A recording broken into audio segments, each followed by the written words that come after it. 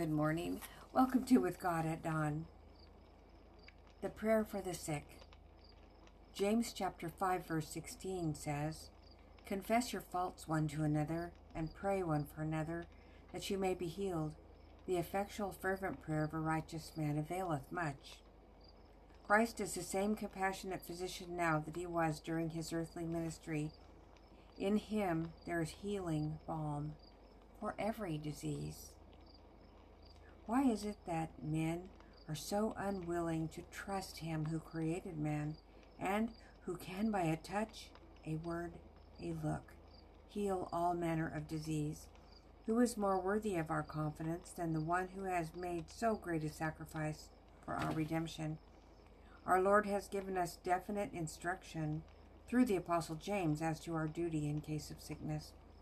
When human help fails, God will be the helper of his people. Is any sick among you? Let him call for the elders of the church, and let them pray over him, anointing him with oil in the name of the Lord. And the prayer of faith shall save the sick, and the Lord shall raise him up. That's James 5:14 and 15. But the offering of such a prayer is a most solemn act. It should not be entered upon without careful consideration. And this is where we haven't thought about this much, probably in the last generation, because of so many people out there who are doing faith healings. And they don't stop to ask somebody if they have repented of their sins or turned from them, do they? They just push them down or whatever they do. But it's a very solemn act to ask for that kind of prayer for forgiveness, for healing and forgiveness of somebody. We know that God hears us if we ask according to his will. But to those who desire prayer for their restoration to health, it should be made plain that the violation of God's law, either natural or spiritual, is a sin.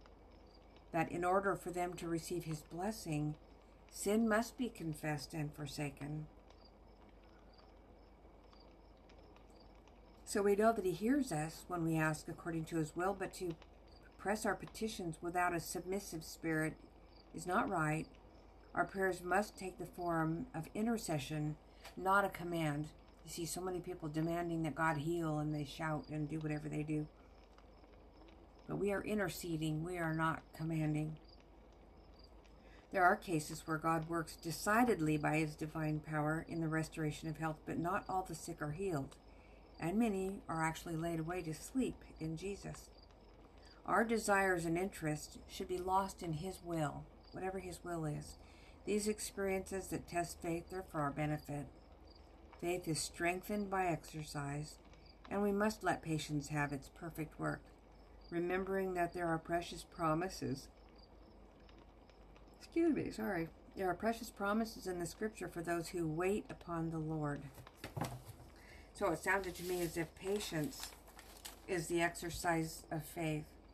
So when we read that experiences that test our faith are for our benefit, and that faith is strengthened by exercise, then we read, patience must have her perfect work, so it's a work of patience to strengthen our faith by exercise.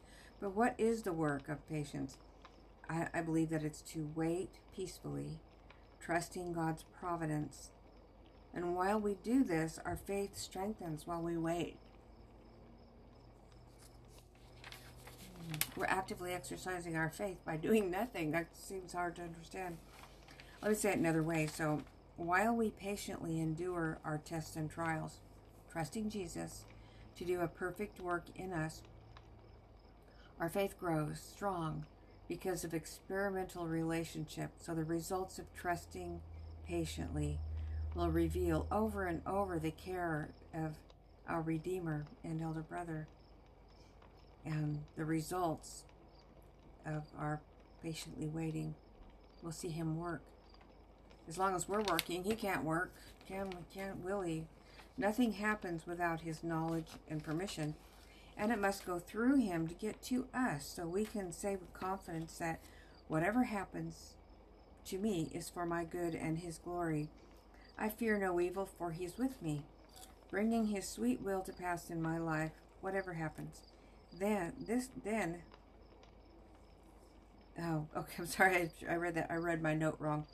That whatever happens then is from him, and I surrender and come to him for directions and guidance and strength for growth is painful. I have felt that growth in my life has been painful. It's always been as a result of some awful consequence of something that I have done or said, but the results are sweet. It made me think of this Bible verse in Hebrews 12, verse 11. It tells us, "Now no chastening for the present seemeth to be joyous, but grievous. Nevertheless, afterward it yieldeth the peaceable fruit of righteousness unto them which are exercised thereby." So chastening, trials, troubles, are workmen to do God's work. So when we pray for the sick, which is our title today, Praying for the Sick, that we ask God for healing, we have to have with trusting patience, trust Him for His will to be done, surrender to Him, and intercede. But we can't command or demand, so we read that they will need to confess and repent of sin for healing in some cases. And the violation of His law is sin. That was a natural law as well as God's moral law. And if we ask according to His will, He will hear us, and we can let our desires and interests be lost in His will. Sorry, that was my phone. So I found a promise in Jeremiah 33:6. "I will heal them and reveal to them the abundance of peace and truth." Yes, the end result is peace, isn't it? The peaceable fruit of righteousness to them which are exercised thereby, we read in Hebrews 12:11. Let's close with prayer. Dear Jesus, thank you, Lord, that you have charge over our character building and development, and that you're going to make something beautiful of our lives, something that we could not do alone without you. But with you, all things are possible. And we thank you, Lord, that you know how. And we just trust our case in your hands and surrender our will, I and these who are here with me. In your name we pray. Amen. Thanks for joining me. I hope you'll join me again tomorrow. And take good care today.